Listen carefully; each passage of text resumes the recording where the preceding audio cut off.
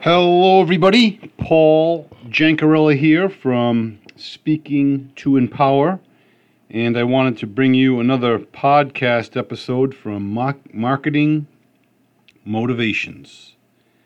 And today, we're going to have a few motivating principles, and we'll see where you can go with that. I first wanted to quote Jim Rohn, always a great fellow to quote. He passed away in 2009 at the age of 79. And just a kind soul, from what I was told. And I can see that in the way he is as a speaker and as a character online. Without constant activity, the threads of life will soon overwhelm the values. And basically what he's saying is without being constant, your activity anyway, the little things of life, the minuscule things of life, will soon overwhelm what's important. So, remember that. He has a lot of these subtle quotes that you kind of have to think about and say, geez, what does he exactly mean? Almost like interpreting scripture in a certain respect. Yogi Berra has a good one. He said that, referring to a restaurant, he said, no one goes there nowadays. It's too crowded.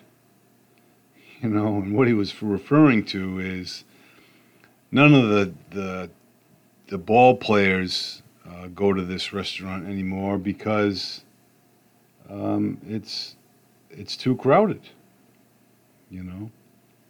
So it makes perfect sense when you have the explanation. It's kind of like a magic trick when it's explained. You're like, oh, okay, yeah, I guess that makes sense. The former CEO of Ohio Mutual Insurance Group, Jim Kennedy, I'm fortunate to call him a friend. He spoke at our insurance convention back in 2016, and he made 40 points, but the first point that he made was what I wanted to share with you, which is essentially 3 points. He said,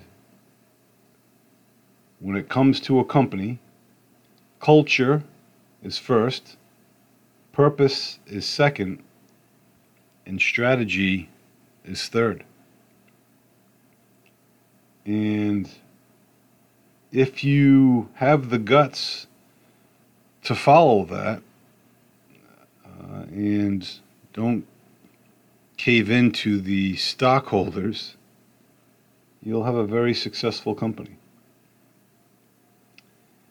And we must remember the highs when we're in the lows. So what things are seeming to be absolutely terrible, we're in the valley, we need to recognize the high times, or what it would be like in the high times, and feed off of that. That's the key in that respect. And there's another way of saying things, and that was, we must prepare for the lows as we remember the highs, and understand that life is seasonal. You're going to have your extreme weather, generally in the summers and winters, sometimes in the spring with rains, but all in all, it's pretty circular, pretty seasonal, but there's ups and downs. And to get through the lows much better, we need to fulfill that emotion that we have for the highs. Not so much the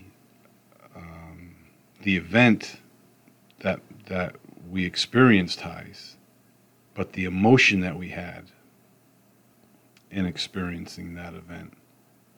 As I shared in my video, I said that I was down in the dumps and I experienced a high, which was with my girlfriend at the time, which made me very happy. But as I pondered on it, I became very depressed because we were no longer together, and I thought about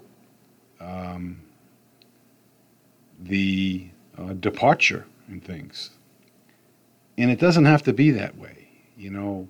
Think of the emotion, and this is a critical exercise to do, is the emotion on how you feel, the elation, the high, the happiness, the carefree in a certain respect.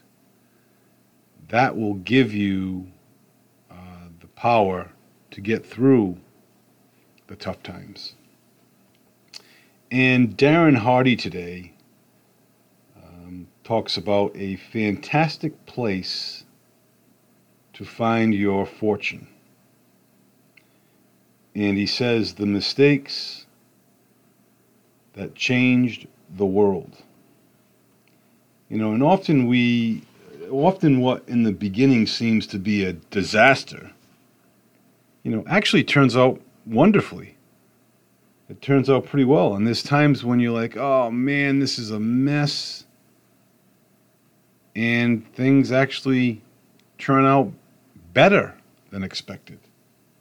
So, case in point, there's many times in science experiments that they went wrong for whatever reason, but turned into a discovery of a new medicine. That's happened several times.